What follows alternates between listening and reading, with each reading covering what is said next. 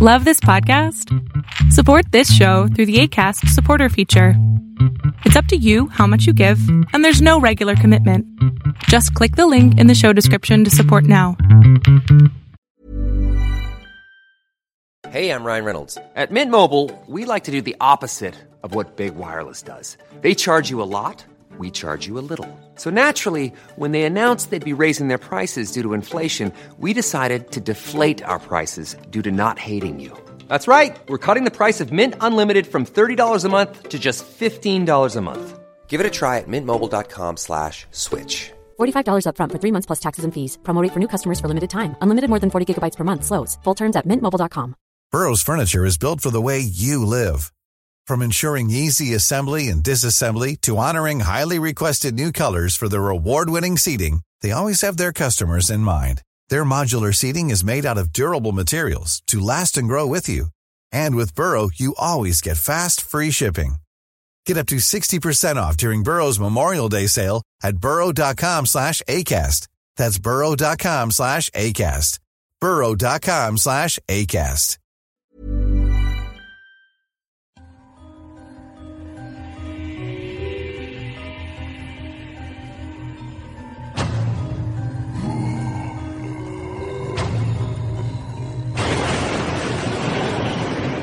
Welcome to Tales to Terrify. Welcome to Tales to Terrify, part of the District of Wonders network, featuring Starship Sofa, Crime City Central, and Protecting Project Pulp. Everyone has a story in the District of Wonders. Come and find yours. Good evening, children of the night. Yes, it is. It's cold out there. No matter what the groundhog said way back when, it's cold out there. It's still winter, lovely, dark and deep winter. Oh, come in. Good grief, unscarf, decloak, strip your mittens, grab a beverage and a snack or two. We have a great show tonight. Oh, welcome, by the way. Welcome to Chicago. Welcome to the District of Wonders.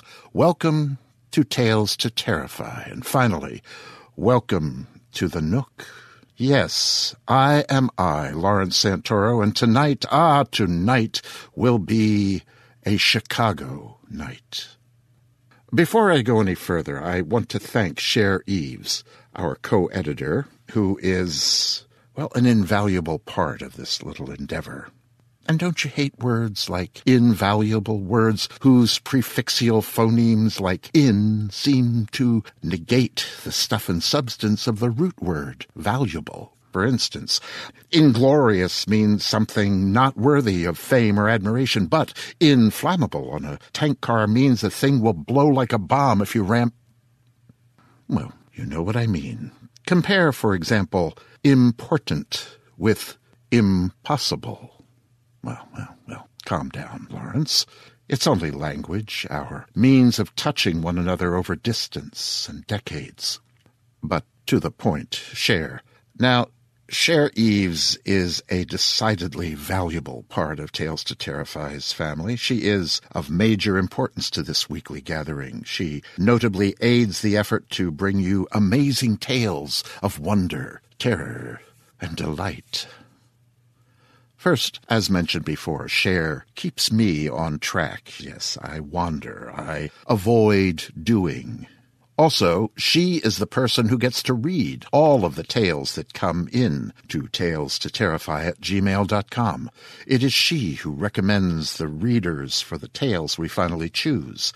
It is she who frequently drops a question or two into the show's Facebook page to keep things upstirred and interesting. In any event, I wanted to take a little time at the top of tonight's show to thank Miss Cher. I feel I've been a little crabby of late, and I wanted to mention that in addition to doing all that she does for us, and for Crime City Central for that matter, Cher is a great partner for the show. She's also a wife, a mother, a lawyer, and a volunteer for many important and worthwhile projects other than those of our little literary slum here in the district. She doesn't watch television. That's how she does it. Anyway, I hope you'll all stop by the Tales to Terrify Facebook page and say hello to Cher. Thank her for all she does. Thank you, Cher, for all you do. Right into it tonight, after my mention that you should buy the book, as I always must, and that you should perhaps go by our website and decide to send a little donation our way to keep things going. Fiction. Our story tonight is a chilling tale that lulls you into thinking you're safe, just an observer. Then it all sneaks up on you. Well, you'll see. For a fellow like myself who has lived in many an aged, moldering building throughout the course of his life, whose uneven walls, ceilings, and other surfaces seem painted with ever-enlarging continents of mold and other such decorations, this is a particularly poignant and piquant story. The tale is Surfaces, and it was written by Richard Chwedyk. Rich is a fellow Chicagoan. Well, he's the Chicagoan. I've been here a mere 30 years or so. But I've known Rich for about 20 of those years. He and I were part of a group called Twilight Tales years ago. But more of that anon. Rich Chwedyk's first published story was Getting Along with Larga, which was the first winner of the Illinois Science Fiction in Chicago Writers' Contest in 1986. He won the contest again in 1988 with his story A Man Makes a Machine, which, when it was published by Amazing Stories in November of 1990, became his first professional sale. So, here, for your ears' scrutiny, is Richard Chwedyk's Surfaces.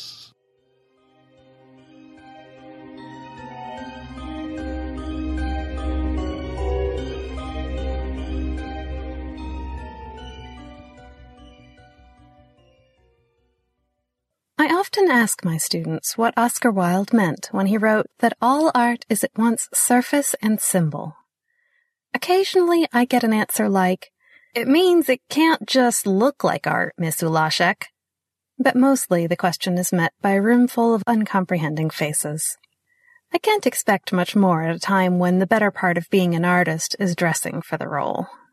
So it appears. And so it appeared one evening some years ago, as I stood in yet another River North gallery, at yet another opening, staring at another painting that couldn't decide what it wanted to be. Monica, my sister, brought me here, ostensibly to get my opinions on the current work. Usually she took me to gallery openings and loft parties to introduce me to some man. These hitch-ups were always disastrous, but I kept going to see how long the string of flops continued. And this? Monica came up from behind and handed me a vodka and ice. It must have taken some doing in the white wine ghetto, but it was the least she could do for me. We stood before a large canvas, worked heavily with casein or turpentine to effect a hazy, diffuse background. In the right corner foreground stood a featureless figure, something out of Follon or Brad Holland, staring over its shoulder into the smudgy gray and magenta fog. "You're the expert on technique," I said. "Which is terrible. But do you see anything there, Kath?" "No." I took a sip. "It seems to want to communicate a state of anxiety, but the only anxiety here is the painter's, that he has nothing to paint." What I thought. She stepped away to join a chic and influential-looking couple. As I recall the evening, everyone looked chic and influential to the point where the distinction was cheapened. The women wore variations of the same outfit, tiny skirts and tiny jackets with shoulders built for a linebacker. The men wore shiny jackets with ribbon-thin lapels or baggy jackets with pinstripes and DeSoto tail fins for lapels. In this crowd, I certainly didn't match with anyone, and I suffered under some rule that no one could speak to you if you weren't wearing black tights. Monica was the exception.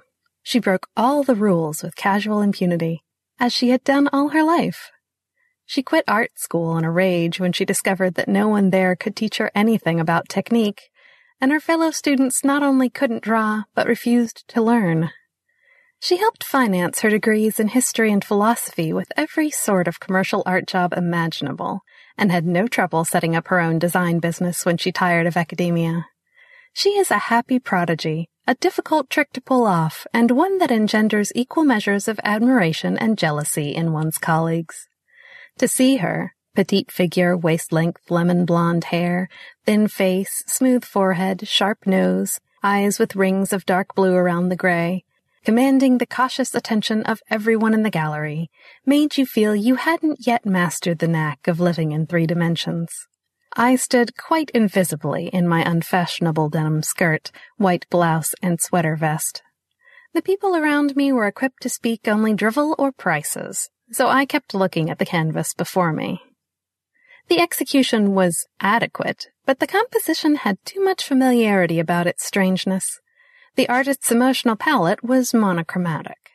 He had no sense of humor, and apparently no consciousness that we've all seen too many of these disturbing works to be really disturbed by them. All in all, the work was too academic. "Thank you," I said to the man who completed my thought. He stood about 5'9" and had thick brown hair in need of washing, though I was glad to see someone with a little hair around the ears, compared to the shaved, sculpted coifs that reminded me of a Barber College special. He wore a dark blue jacket that seemed to fit, a white shirt and gray slacks that might have been fished from the bottom of the laundry hamper, and he must have knotted his tie in a dark closet. One of the thick lenses of his wire-framed glasses was chipped. He spoke to me, but stared at the painting.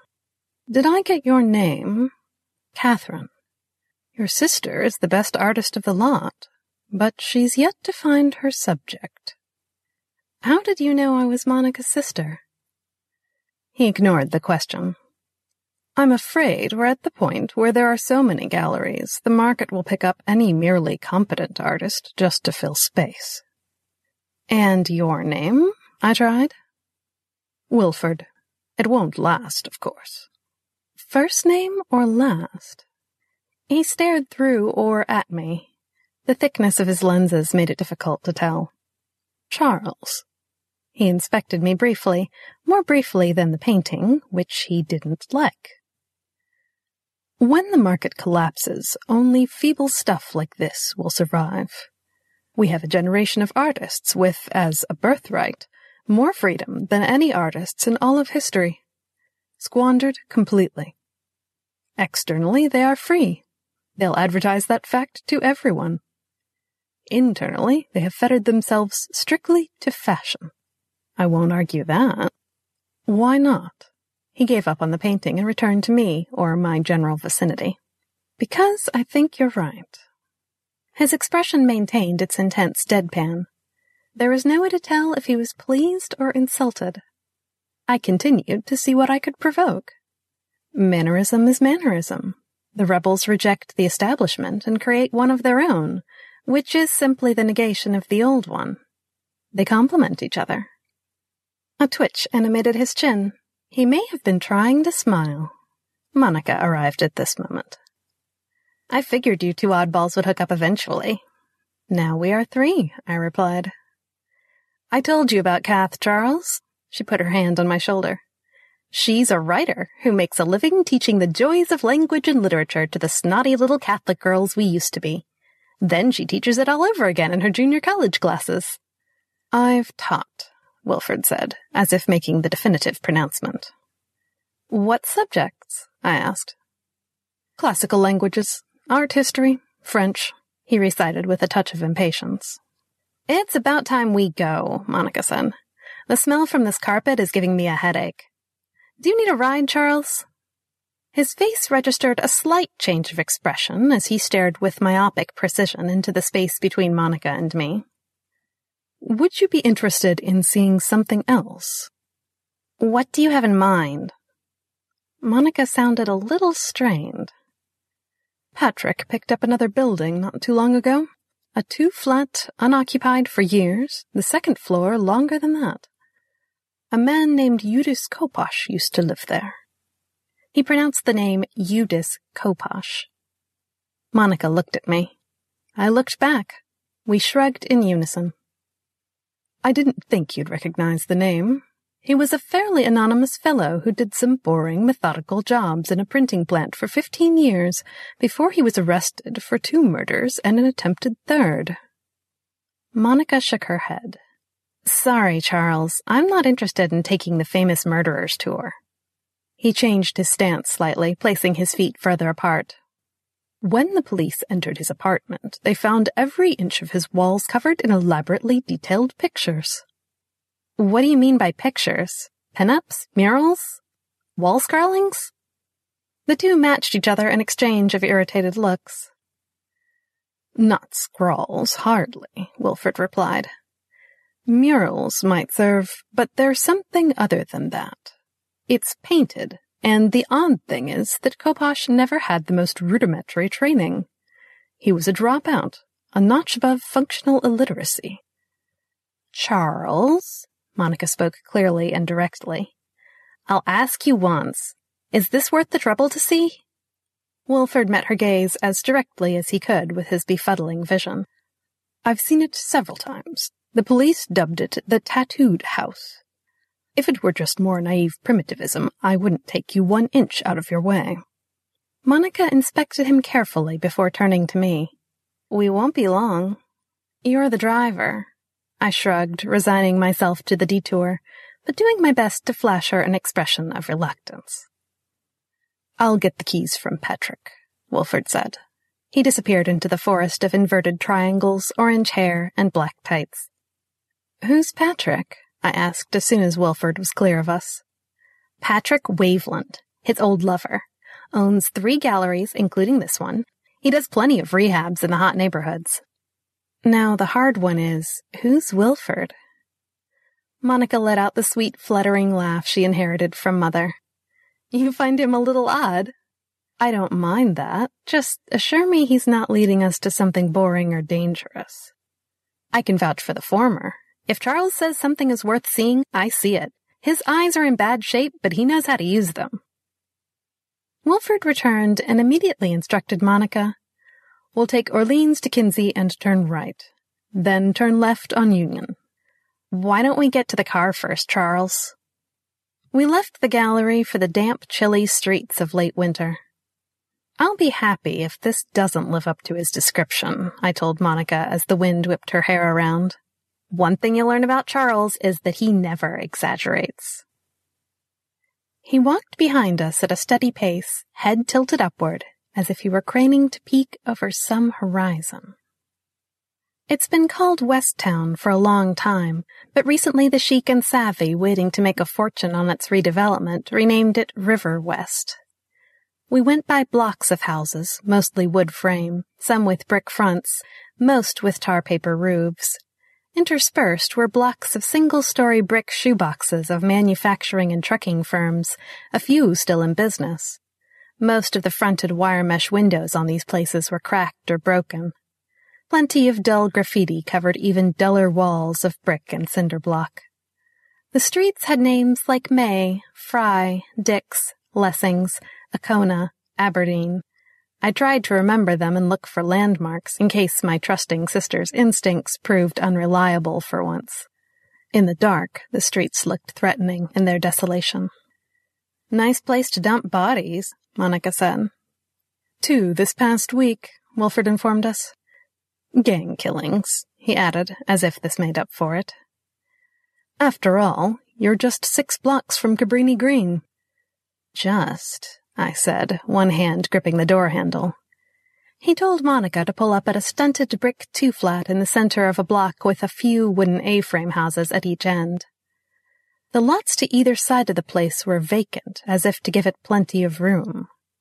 From the tall matted grass and the large amount of rusted debris, I guessed the lots had been vacant for many years. Even in the streetlight glare, you could see layers of chipped-away red and white paint that had ultimately failed to hide the 2-flats' mushroom-colored bricks. The window sashes were gray and rotted.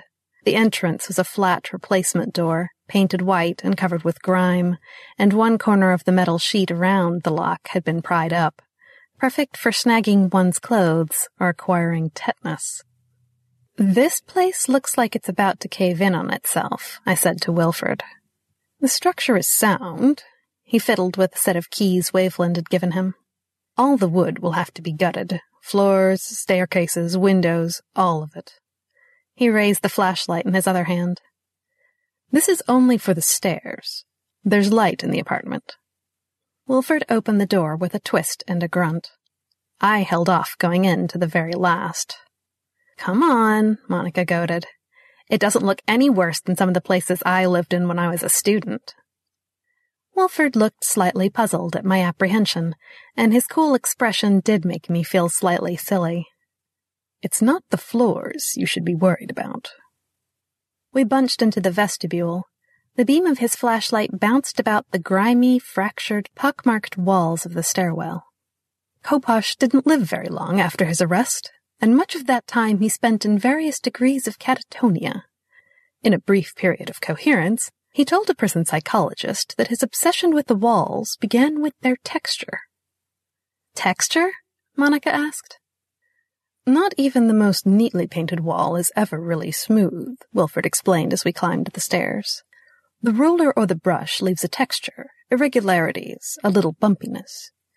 If you stare at one spot long enough, the random texture gets interpreted into some coherent image, or the suggestion of one, like an ink blot or those decalcomania and frottage pieces Max Ernst dabbled with." The stairboards groaned resonantly, while the sound of our steps was muffled by the mush of matted, mossy carpet. Comic as it sounds, he first noticed the effect in the bathroom while seated on the toilet. At the top landing, he redirected the flashlight to the tangle of keys in his hand and left us in greater darkness. It was a faint outline of a bald man in a robe, something like a Buddhist monk, mounting a naked Oriental-featured woman. For a while he did nothing about it, but the more he looked, the more clearly he saw it. "What did he know about Buddhist monks?" Monica asked. "Nothing consciously, I'm sure. Eventually, he found some pencils and delineated the outlines. After that, he started buying paints and brushes. I said before that he never took art classes, never so much as held a paintbrush in his hand." "Should have taken a magazine with him to the John," Monica said. Wilford ignored the remark and continued, keys in his hand. Details and backgrounds became more discernible. Behind the monk, he saw the gray walls of an old temple. Around the temple were huge stones, the vestiges of an older structure, and beyond them a forest. Around the stones, in the shadowy parts of the temple, and in the clearing and bowers of the forest, he made out more figures. "How many figures?" I asked. The jangle of keys stopped, and the flashlight beam shifted to the door lock. I heard a metallic ripple, followed by the snapping back of a deadbolt. He opened the door and shone the flashlight into the apartment, where it illuminated the opposite wall. In the dim, unsteady beam, the wall looked like it had picked up a terrible infection, or was sodden with mold and dirt. The light bounced around the room as Wilford searched for a lamp. Everywhere the light met the wall, it revealed more of the patternless pattern. I hesitated at the threshold, every bit of my flesh humming, feeling that I was walking into an enormous magnified sore. Wilford turned on a shadeless lamp that sat on the floor in a corner. The room was empty of furniture. The floorboards creaked slightly beneath us, but not enough to make me fear that they might give way. Wilford raised the lamp. "How many figures?" He moved the lamp in an arc, which we followed from wall to wall. "I suppose one could make it count, but what would be the point?" I moved slowly, cautiously, to the nearest wall. The figures were, indeed, countless. Here were great bearded princes and strong-thewed soldiers, milky-skinned women in transparent silk coverings, suggestively poised and curved. Though not beckoning for attention or seeking out, the beckoners were receiving attention head-on. There were bull-men and goat-men and beast-men of every sort, beast women thrown into the bargain, with fangs, tails, and talons. all of them astride each other for purposes of pain as much as pleasure, in every imaginable variation. They filled the wall from end to end and baseboard to ceiling. Even the ceiling. Black clouds were highlighted with a volcanic red glow, and flying through the clouds were leather-winged creatures, all sharp beaks and claws and fire reflected in their eyes. I wanted to exclaim, but the air hissed through my lungs as if I had lost my larynx. "Every room is like this," Wilford said. "Every surface that is usually painted is painted like this." The lamp had a long extension cord. He brought it up to each wall of the living room. The double entendre of that term still unsettles me. Then the dining room. Each glimpse added to an ever-expanding vista of Sodom on a Saturday night, as if Dante, Bosch, and S. Clay Wilson were all writhing in the same nightmare, all falling out of bed in a cold sweat, and this is what they had seen. Gang-banging, disemboweling, naked bodies flung onto barbed wire, swollen genitalia sprouting under trees like mushrooms, swarms of vermin, streams of excrement, vermilion flames smudged with thick soot. The effect, in some respect, was not unlike a tableau of pre-Renaissance design, except that its realistic depiction of the human form was extraordinary, especially if the artist, as Wilford claimed, was untrained. There was no foreground unless it was all foreground, and by that effect it was also utterly timeless. The walls were a frozen instant of eternal carnage. Every figure was captured mid-atrocity, victim and victimized. Each atrocity was violent or sexual, most of them both. A man wasn't decapitated without also being emasculated. A woman was never merely raped. There was no respite from this theme. Swords and fire and axes and clubs, figures sprawled over rubble and ruins. The more closely you looked, the more detail you discovered. The flames of a bonfire were reflected in every bead of sweat on a strangled man's face. You were afraid that if you took a magnifying glass to the wall, you would see even more, down to the maggots and microbes. It impossible impossible to believe that one human mind could conceive of so many variations on the theme of atrocity. Or rather, one could believe it intellectually without comprehending the vastness of its demonstration, its catalogue on these walls. I wondered if a sufficiently jaded wag might render this place ridiculous with a few well-aimed jokes, but then I recalled seeing a couple of college students chuckling their way through the Musée d'Orsay's collection of Rodin sculptures. Before the Porte de l'Enfer they fell silent, and this place made the Porte de l'Enfer look like the heavenly gates. "There really is nothing to compare this with," Wilford said, continuing his curatorial voice as we moved from the dining room to the hallway and to the first bedroom. "The scope is monumental, and the execution is impeccable. And it grew from pure obsession, from an untrained machine operator in a printing plant. You can't simply dismiss it as the work of an energetic autistic savant or an obsessive-compulsive. There's no categorical box in which you could fit this." "There is," I said, feeling dizzy, looking in vain for a place to sit. "If you can call it a category. How about evil?" Wilford turned the lamp on me. "Evil? Koposh." I shook my head. "You don't call people evil. It implies they choose to be evil, and I don't think that's wholly true. Evil is a force. Some of us are more affected by it, but no one is completely immune. Empty people may wake up one morning and find their emptiness filled with evil." I gestured around me. "Like this." Wilford brought the lamp up to the wall again and reviewed the images. "Poetic way you have of putting it." "Expect nothing less of a poet," Monica said, wrapping her jacket more tightly around her shoulders. "Kath here pretends to be an expert on the subject of evil." "Not true, but I've had reason to contemplate the subject." Wilford didn't ask for explication, but Monica volunteered some. "When Kath was 16, she ran afoul of a very nasty boyfriend. He tied her up and drugged her and—" "Monica!" I raised my voice. "This isn't the place or the time." Somehow, she replied, this seems like just the place. Monica had a cruel streak. I didn't feel well enough to counter it. My dizziness had not subsided, was in fact getting worse. The images on the walls, if not the source, at least aggravated my quickening pulse, the weakness in my limbs, my shortness of breath. Another feeling, not quite nausea, and not unlike it either, quivered in my stomach. I might have recovered if I had stopped looking at the walls, but I couldn't. Something about representational images lures the eye, demands that you inspect them. I can't put a stamp on a letter without glancing at the face or picture. Any direction you turned in the apartment, there they were, even in the dim corners of the room where the light didn't reach. That may have been the worst. The scenes you couldn't quite see and imagined were there, for then you were compelled to inspect them and make sure they weren't.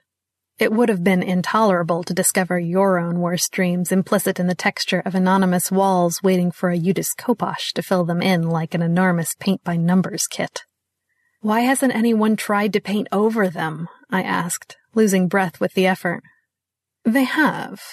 Wilford moved the lamp slowly past another wall. The last owner gave Patrick a long report of the number of times he tried, all the different paints, stripping chemicals, sanders, scrapers, and spackles he used. The walls always returned to this state. Ghost stories, Monica countered. Something to make the place interesting to the next gullible buyer. Probably, Wilford said. If it's true, I'm not entirely disappointed that they failed. I had fallen behind by the time they inspected the second bedroom.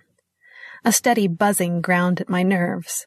I needed to sit, but there was only the floor, and at best it needed a good sweeping. I couldn't bring myself to use the wall for support. Knees bending, I made it to the door frame and leaned against that. By then my brain was slipping into a tingly effervescence. I started a slow descent to the first floor. I could still hear Wilford and Monica. I'd have been less surprised if he had followed the more sophisticated route, Wilford said. Abstract, irrational shapes. Bimorphic, like Ernst or Tongi. It wouldn't matter if he painted nothing but cute bunny rabbits, Monica replied. It would still be sick. Not evil? Kath is an anachronism. She'll tell you that herself. The relativistic universe is too big for concepts like good and evil. Personally, I believe in just two forces, enlightenment and obscurity. By the way, where is she? When they found me, I was shivering, though I didn't feel cold. On the contrary, my pores were busy unloading streams of sweat. Kath, what's the matter?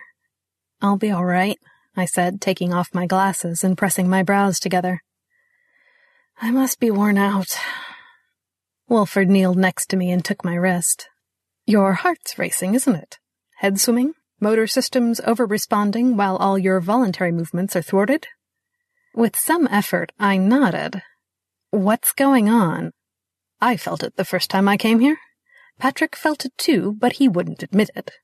It's vaguely primal, half lethargy and half arousal. Come off it, Charles. That's sick. Monica joined us near the floor. I didn't say it wasn't. Autopsies on Kopash's victims showed that they hadn't struggled, even though they had been violently assaulted. There were no traces of drug in them. Wilford put one hand on my shoulder. Can you get up? I pressed my hands to the floor behind me, bent my legs, and pushed.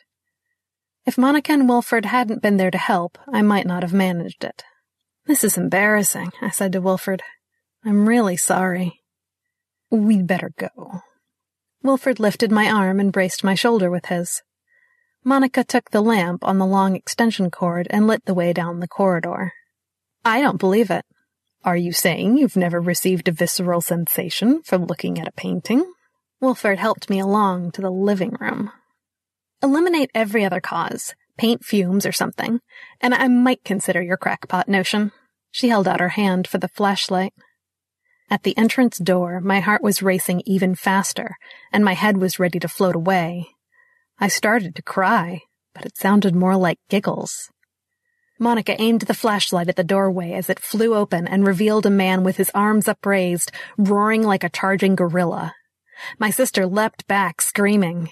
It's possible my screams drowned out hers.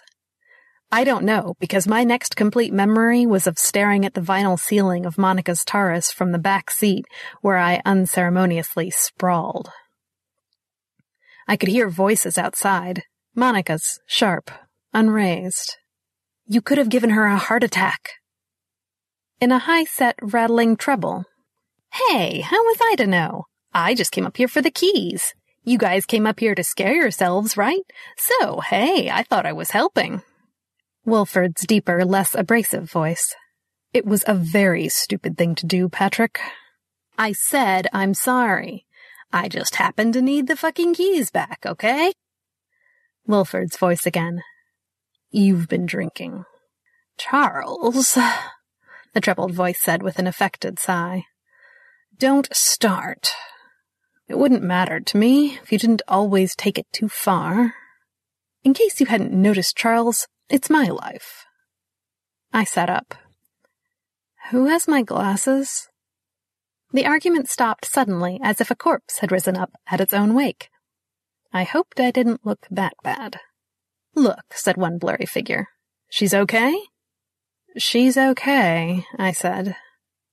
Another blur, Monica-shaped, handed me my glasses. Are you? I put them on and met her gaze with a nod.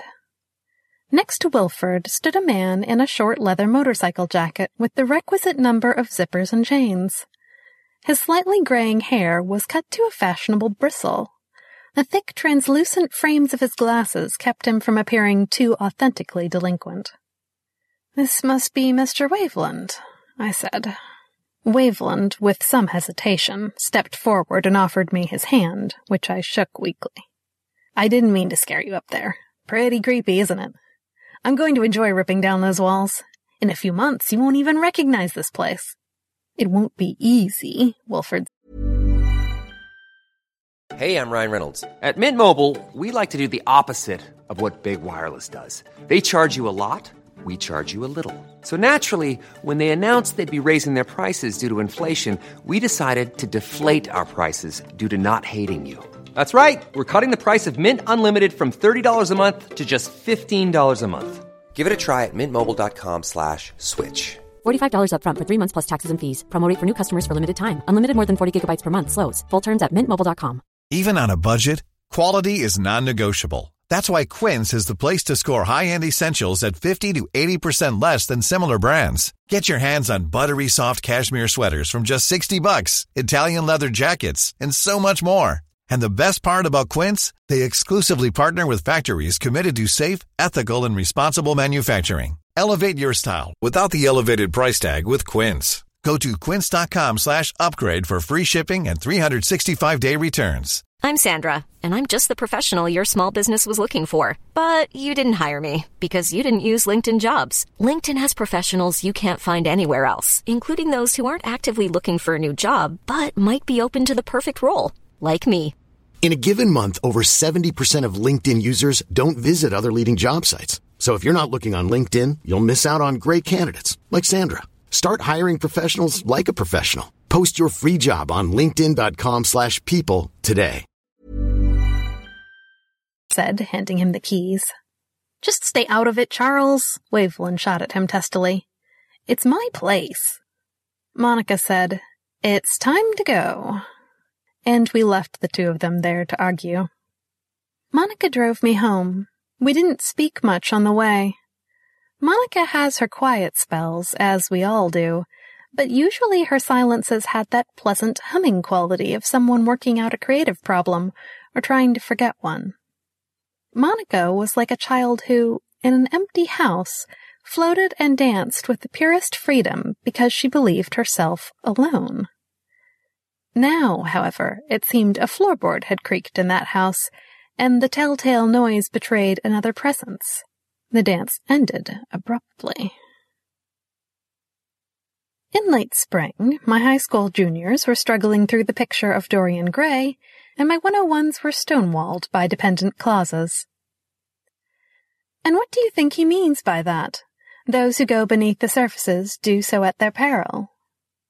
My juniors stared back with young, impeccably vacant faces. Whether they were struggling with their wits for an answer or drifting into the sleep of boredom, I heard only the buzzing of the clock and the fluorescent lights. Wilford called one evening when I wasn't teaching at the college. The night at the Koposh apartment was so backfiled in my memory that it took me a moment or two to remember who he was. "You don't have an answering machine," he said, as if I might not be aware of the fact. "To what do I owe the pleasure, Mr. Wilford?" "I need to see you." "On what matter, may I ask? I'm very busy." "It concerns your sister. You haven't seen any of her recent work, have you?" "I haven't been to her studio in weeks. As I said, Mr. Wilford, I'm very busy." "Then you haven't heard what's been happening at the Koposh apartment?"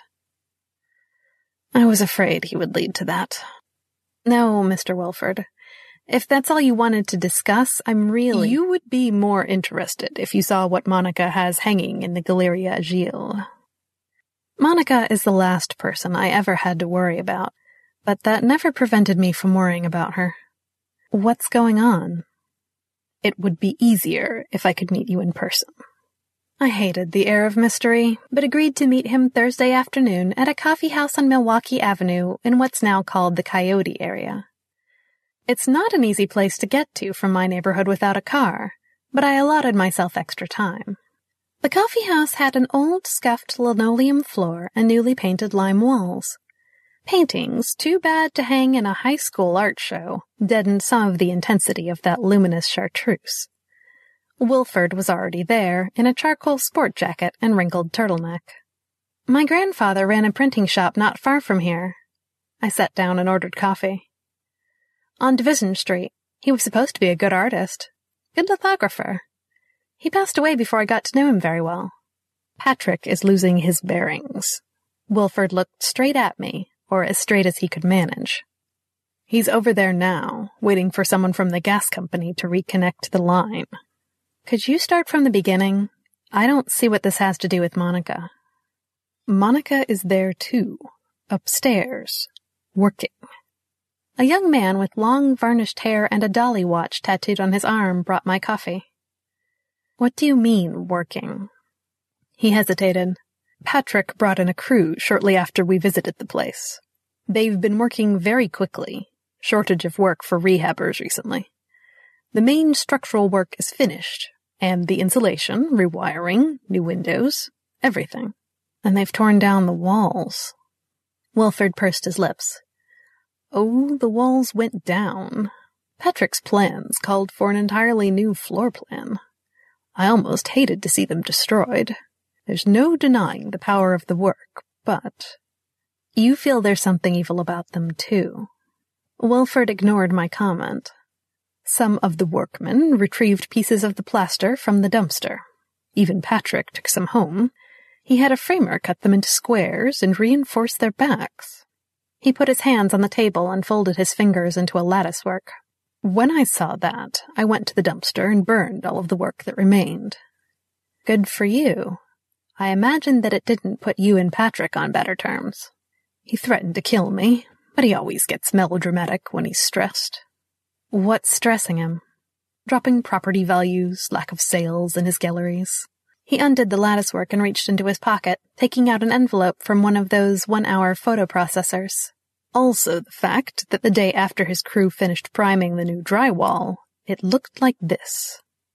He handed me the envelope. Inside were a dozen snapshots of what looked like Koposh's murals. "Yes, they're back," he said with his usual lack of inflection, but much quicker.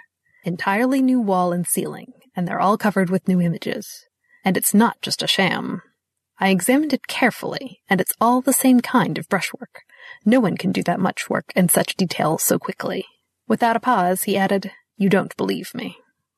I handed the pictures back. "I've seen a number of strange things in my brief lifetime, Mr. Wilford. You won't believe me, but this isn't the strangest." "Patrick doesn't have your experience." He held the pictures before him, fanned out like a poker hand. "He really did snap when he saw the walls like this. He was obsessed with finishing the rehab before, to get it on the market as soon as possible. He needs the money. Now he's talking about moving into the place himself. He's put a few pieces of the old walls up for sale at one of his galleries, and the prices scare me, because he never prices anything more than a tenth above what he knows he can sell it for. My coffee had grown cold very quickly. I never thought I'd hear you say something scared you. Perhaps Waveland's just lost his instincts for pricing. He's been taking women up to the place, too. I felt my brows tighten and bend together. Wilford, you're a snoop. He's never been by, not for as long as I've known him. You still care for him, don't you? Wilford amazed me again by blushing. Look, it probably doesn't mean anything. Didn't you take me and Monica up there? He's still taking Monica up there. Wilford put the pictures down and stared at me. Charles. For the first time I used his first name. Do you want me to talk to Monica? I can tell her there's something else you need to see. He pulled back his chair and started for the door, but, gentleman that he was, waited outside until I paid for the coffees. He led me to the Galeria Gil above a Mexican carniceria a few doors down from the coffee house. The place consisted of 2 rooms. In the first, a young woman with severely mown yam-colored hair sat behind a desk and spoke on the telephone, never once looking up at us. Around her hung a dozen crude pseudo-expressionist temperas. In the next room, however, were a series of skilled graphite-on-paper works, handsomely framed and under glass. There was no mistaking Monica's hand. I looked carefully at the first drawing, less so at the second, the third hardly at all. I had seen this imagery before, on the walls of the Koposh apartment. I stood in the center of the room and pivoted slowly, taking a deep, very deep breath while Wilford waited for me to say something. So I said, "No artist is ever morbid. The artist can express everything." Wilford waited, still unstoical. Me too. Okay, Wilford, you've done your homework, and I'm sure you've given this careful thought. What do we do? That should be obvious by now. We left the girl at the desk, still chattering on the telephone.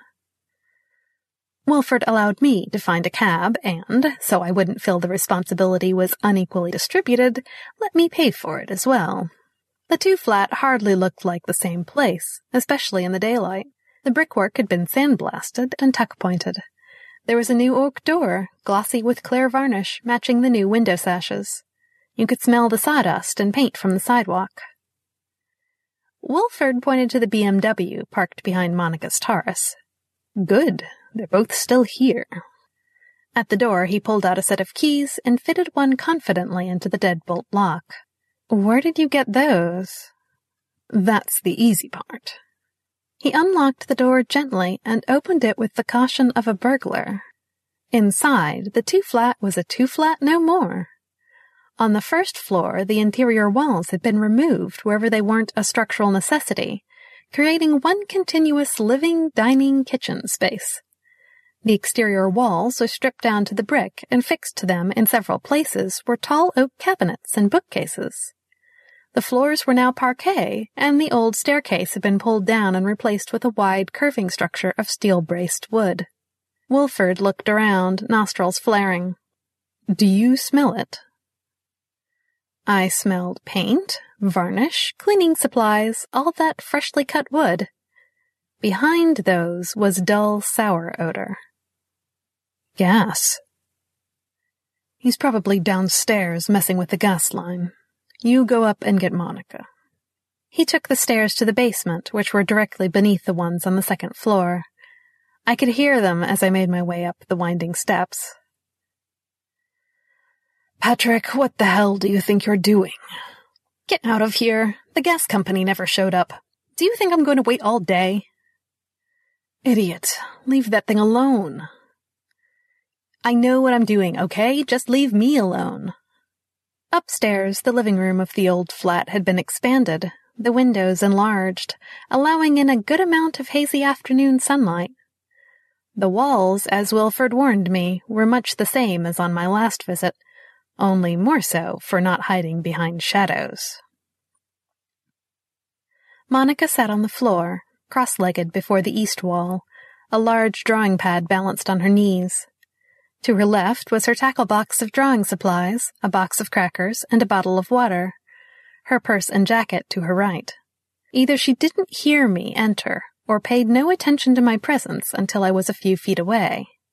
"Don't ask," she said, not looking up from her drawing pad. "I'm not asking. I came to get you out of here." She laughed harshly and kept drawing. "Big sister." I walked around and stood before her, blocking her view of the wall. "That's right. I don't want to hear any of your moral entreaties." She leaned to the side and looked past my legs. "Look at this." She gestured around the room with her free hand. "The sense of movement, the position of light, the expressions, the details, the pure freedom of it." "It's not freedom." I bent down until our heads were on an even level. "I don't know what it is. An ape of freedom, perhaps. By all rights, it shouldn't even exist." She hummed through my words and kept drawing. I took her by the shoulders. "Monica, look at me." She flapped her arm to shake me off, staring down at her drawing, twitching with agitation. "Can't you see what's happening? Even when we hated each other, you were never afraid to look me straight in the eyes." She looked up then, but only for an instant. The walls called her back. Her unprovoked grin was a mockery of her real smile, all the worse for the vacancy in her eyes, as if there was no Monica behind them. Nothing else in that horrible place frightened me more than that. "Come on." With an adrenaline surge, I raised her to her feet. "We're going." She smiled at me, baring her teeth, and shot her knee just below my ribs with sufficient force to empty my lungs. As I doubled over, my downswing met the upswing of the bound end of her drawing book. I fell back like a poorly balanced piece of furniture. My glasses rattled to the floor, but my vision had already occluded with the force of the blow. As I lost consciousness, I heard Monica mutter, "She's all yours." I worked my lungs like a bellows to dispel the sea of pink and gray dots before my eyes. It was worse to be in the place and not see clearly. I fumbled for my glasses. When my fingers made contact, it felt as if they were slipping out of my grip, being drawn away or hiding from me. The room looked darker, as if the windows were no more than trompe-l'oeil paintings. I raised myself a little from the floor, which felt as if it had been tilted. I could see Monica by the east wall, standing next to a figure in silhouette. The figure was short and thick, big-shouldered, not Wilford or Waveland. He and Monica looked trompe-l'oeil too. Everything did except the murals, luminous in contrast and very real. Real and moving. On the east wall, a fierce bearded man in a brown robe ran an icicle-shaped dagger across the throat of a woman he held by a fistful of blonde hair, then threw her over a precipice. A chalk-colored horse trampled the skull of an old man. 2 goat-legged satyrs played wishbone with a woman's legs. A trio in mandarin robes pressed glowing tongs into the eyes of a shackled, shirtless strongman. I could almost hear the screams and squeals. I shut my eyes. The angle of the tilt was slowly increasing, like a bridge being raised. I opened my eyes as I struggled to keep from slipping toward the east wall. The new waxed parquet floor was like a sheet of ice. The figures on the east wall momentarily ceased their excruciations and stared out into the unreal world beyond the walls. They stared out at me. I rolled onto my stomach and slapped my palms hard on the floor, as if the paltry suction could hold me there, or the sweat adhere me in place. Monica and the shadowy figure walked from the east wall to the west, unaffected by gravity's shifting angle of attack. They reviewed me curiously, as if I were something found lying by the roadside. Monica's arms folded, the man with his thumbs hitched to his belt loops.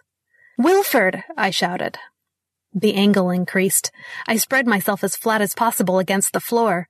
Still I slipped. My nails were nothing against the solid oak. The shadowy man approached. All I could see of him were his jeans and heavy work shoes. He raised 1 foot over my fingers, like a child playing with an insect. "Wilford!" The foot, still upraised, shifted slightly, the toe of his work shoe poised before my forehead. He used only enough force to push me along, downward, toward the waiting east wall. I screamed, and with the scream came the welcome reassembly of the norms of the waking world. The floor lay parallel to the ground below it. The room allowed exterior light to re-enter. The figures on the wall, still horrid, were at least still. I sprawled on the floor. Before me stood Charles Wilford, looking as distressed as his stoicism would allow. "I thought I told you to get her out of here." A noise stuck in my throat, part moan, part roar, part sob. I opened my mouth to shout at him and felt the painful swelling in my jaw from Monica's blow and the imprint of her shoe in my chest. Right. My legs wobbled as I stood. Monica was still seated before the east wall, her drawing pad before her.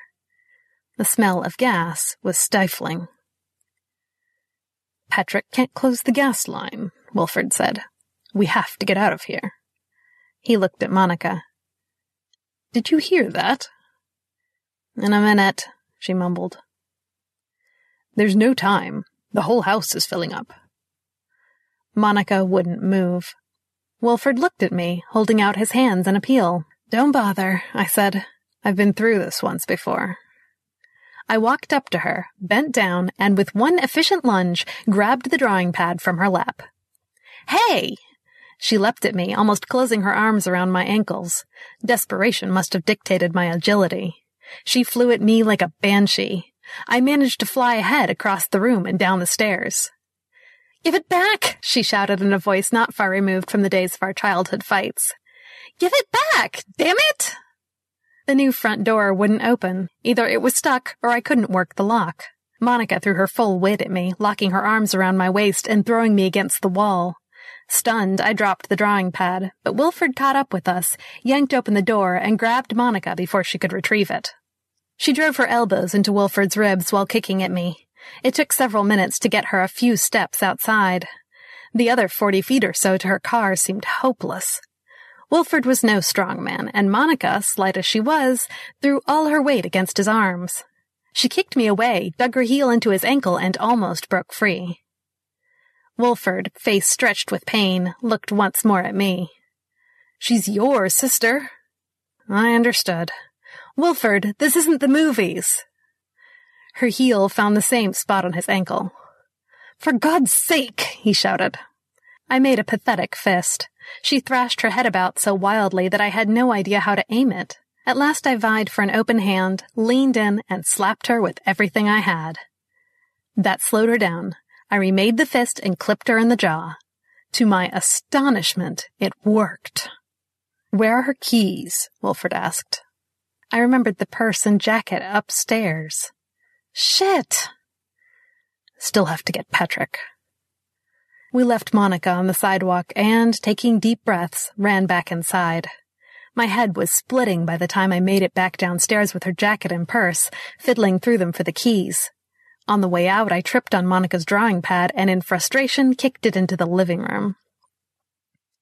Wilford had Patrick on the front step. Both of them were hunched over, gasping for breath. "I don't know what happened," Patrick coughed and spat. "The pressure's not supposed to build up like that." "We'll call 911, Wilford coaxed, helping Patrick to his feet. "From your car." I dragged Monica to the Taurus by myself. "Help me get her in," I asked Wilford. At the cut, Waveland slapped his hands to his temples. "No!" "Forget it, Patrick." Wilford opened the side door, reached in, and unlocked the back. "There's nothing more you can do until the gas line is sealed." "I can't leave it." Waveland started running back to the house. "It's too late," Wilford shouted. "Patrick!" Waveland was already halfway there. Wilford started after him. I grabbed his jacket sleeve, but he snapped away. Before he could take another step toward the building, it was gone. That's the only way to describe it. One moment it was there, and the next it burst like a soap bubble. There seemed to be a gap between the sight and the effects of the explosion, some temporal elongation of which I took advantage by throwing myself and Monica beneath me on the back seat floor of the car. A good portion of the two-flat, reduced to its constituent fragments of brick, concrete, wood, glass, and metal, roared over us. The car rocked with the force of the explosion and rattled from the rain of pulverized two-flat. Several pieces of errant debris struck me, like stones hurled by a nasty boy, but the rest flew over us. After that, except for the ringing in my ears, all was silent. I climbed out of the car cautiously. Several places on my back ached, and I could feel a spot on my left hip I knew would blossom into a yellow and purple bruise. The car looked like it had been through a Belfast car wash, perforated and dented in 100 places. The right front passenger window was completely blown out. The front yard and sidewalk were covered with rubble.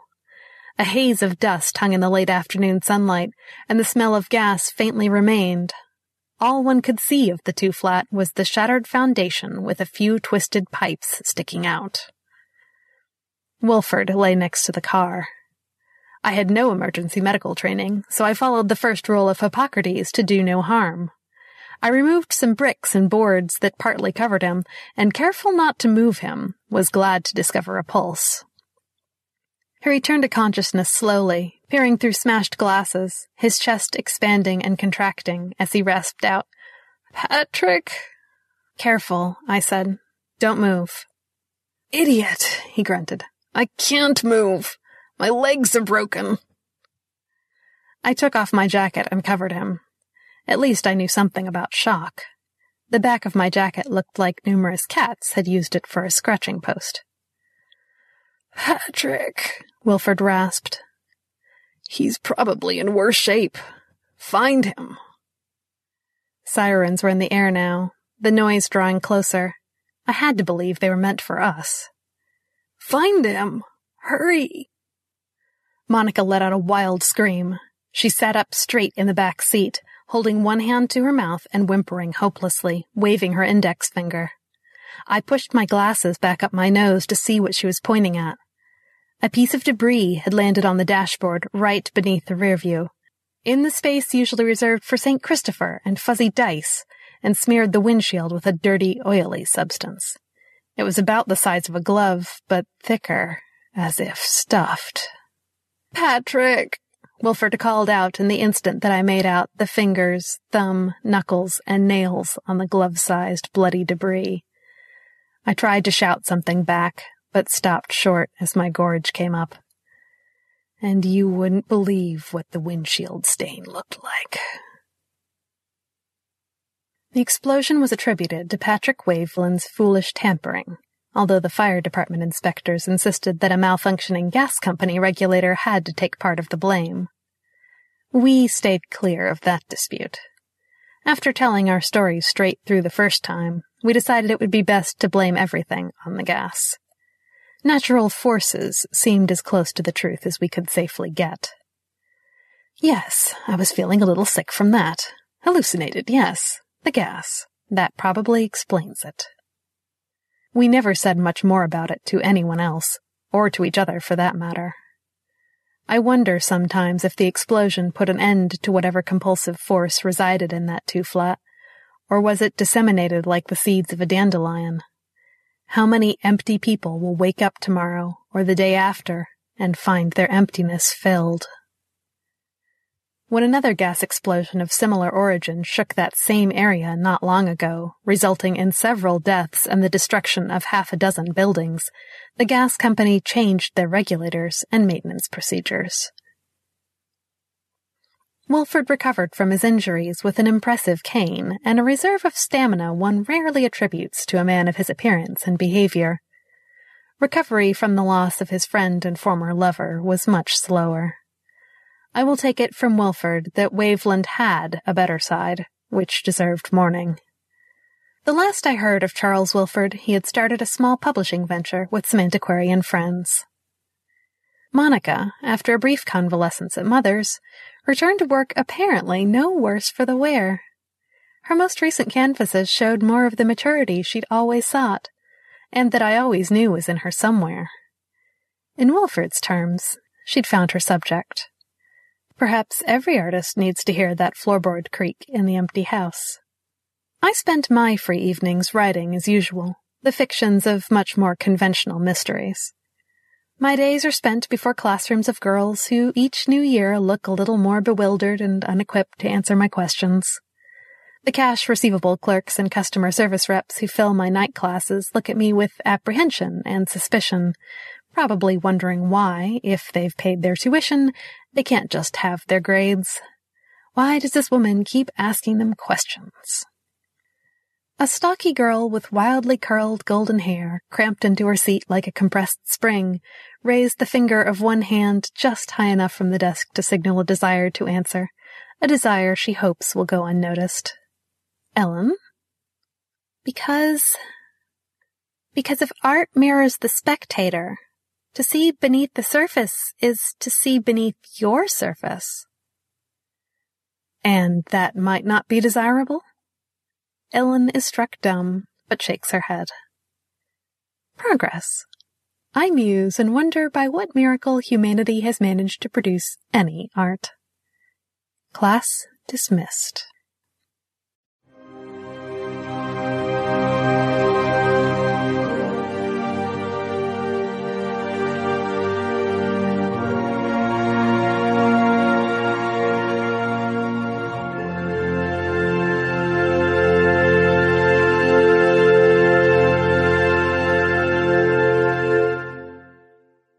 I love this story. The area spoken of is a familiar one to me. I wrote a story set in that area once upon a time. It's part of my collection now, but shut up, Larry. This is about Richard. Thank you again, Rich. Richard Chwedyk is married to Chicago poet Pamela Miller Chwedyk.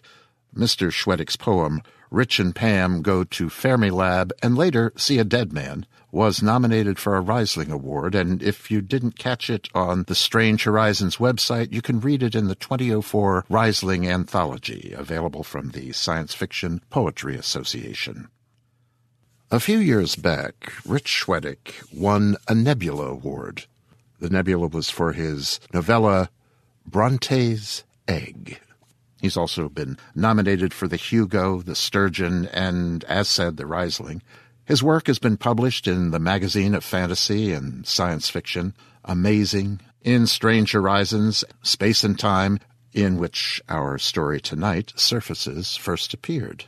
And he's appeared in anthologies such as Nebula Award Showcase 2004, Year's Best Science Fiction, Tales from the Red Lion, Visual Journeys, Hell in the Heartland, and various other places, both in print and online. Since 1991, he has taught short story writing courses at Oakton Community College, and since 2009 has taught the Science Fiction Writing Workshop, regular and advanced levels for Columbia College in Chicago. He's also moderated writing workshops at various WorldCons, WisCons, WindyCons, and ran the WorldCon writing workshops at ShyCon 2000 and TorCon 3. Rich also did a 30-year stretch in the newspaper business, but says we should not hold that against him. And when he's not teaching, he is at work on new fiction. Seriously, he is. I've posted his website on the Tales to Terrify page. Go there, but according to him, it needs serious updating, and he hopes to have a blog up and running before long. I hope so, because you could do a lot worse than spend some blog time with Rich Chwedyk. Thanks again, Rich. I really appreciate your giving us this. And thank you, Ruth Stearns, for reading Surfaces for us tonight. Ruth Stearns has been here before. She got her start as a narrator, she says, by reading to her husband on car trips through the empty grasslands of Central Florida. She also writes speculative fiction of her own, although she is best known for combating curricular entropy as a college administrator, and you can contact her via her blog at letmewritethat.wordpress.com, which is also on the Tales to Terrify page. I mentioned a little organization called Twilight Tales earlier. Back in the last century, and for a few years into this one, I believe, Rich and many other writers and I were part of this astounding group of authors and genre fans who met every Monday night at the most haunted pub in Chicago, the Red Lion, The old Red Lion on Lincoln Avenue, across the street from the Biograph Theater where John Dillinger was cut down by G-Man Melvin Purvis and friends after watching Manhattan melodrama with the mysterious woman in red. Am I digressing? I am. Just setting the scene. Twilight Tales was a place where writers could come, try out new material, get feedback from an audience, hawk recent books, and from whence, every so often, the founder and mother of us all, Ms. Tina Jens, and her Twilight Tales partner, Andrea Dubnik, would publish an anthology of work that might or might not have been tried out at the Lion or had been inspired by something that had been talked over around candles and beers. The prequel to Rich Chwedyk's Bronte's Egg, a story called The Measure of All Things, originally premiered in a Twilight Tales anthology, Tales from the Pet Shop. My first Stoker nomination, God Screamed and Screamed, Then I Ate Him, saw its first ink in a Twilight Tales anthology that was called Cthulhu and the Coeds, Kids and Squids. Genre authors such as Jody Lynn Nye, Phyllis Eisenstein, Gene Wolfe, Martin Munt, Mort Castle, Wayne Allen Sally, Jay Bonansinga, J.A. Conrath, many, many others were regulars at our weekly gatherings at the Lion. It was a wonderful time, a time that a lot of us learned what we could do with the word. Anyway, Twilight Tales is gone now, alas.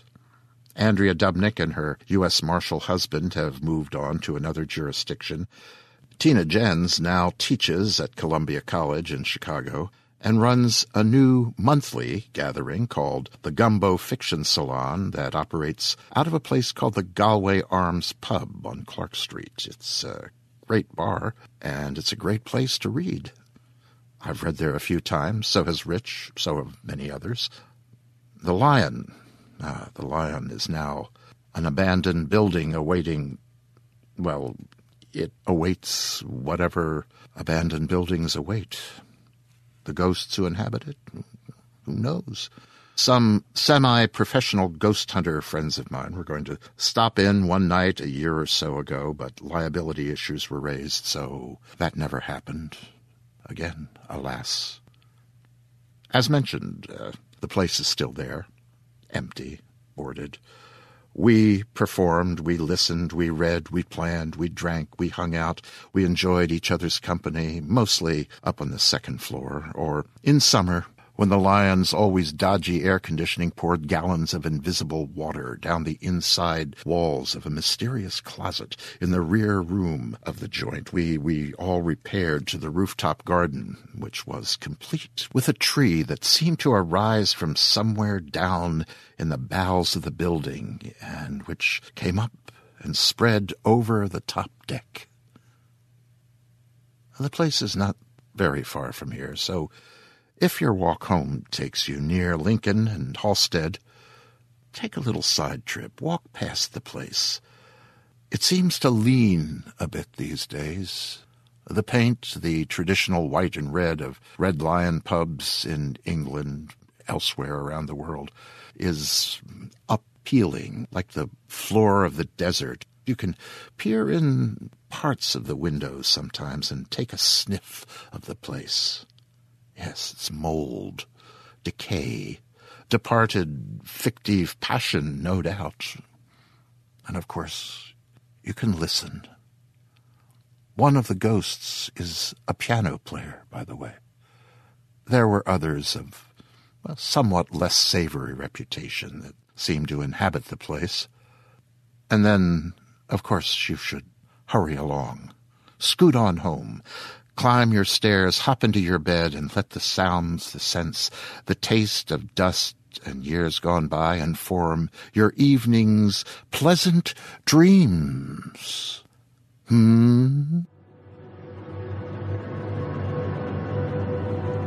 This presentation has been brought to you by the District of Wonders Network, dedicated to podcasting the finest genre fiction. You can learn more. If you're looking for plump lips that last, you need to know about Juvederm lip fillers. With Juvederm Volbella XC and Juvederm Ultra XC, your lip look, whether it's subtle or bold, can last up to 1 full year with optimal treatment and no additional maintenance. Find a licensed specialist and see if it's right for you at Juvederm.com today. That's JUVEDERM.com. Add fullness to lips in adults over 21 with Juvederm Volbella XC or Juvederm Ultra XC. Do not use if you have severe allergies or a history of severe allergic reactions, or if you're allergic to lidocaine or the proteins used in Juvederm. Tell your doctor if you have a history of scarring or taking medicines that decrease the body's immune response or that can prolong bleeding. Common side effects include injection site redness, swelling, pain, tenderness, firmness, lumps, bumps, bruising, discoloration, or itching. As with all fillers, there's a rare risk of unintentional injection into a blood vessel, which can cause vision abnormalities, blindness, stroke, temporary scabs, or scarring. For full, important safety information, visit Juvederm.com. Mom deserves the best, and there's no better place to shop for Mother's Day than Whole Foods Market. They're your destination for unbeatable savings, from premium gifts to show-stopping flowers and irresistible desserts. Start by saving 33% with Prime on all body care and candles. Then get a 15-stem bunch of tulips for just $9.99 each with Prime. Round out Mom's menu with festive rosé, irresistible berry chantilly cake, and more special treats. Come celebrate Mother's Day at Whole Foods Market.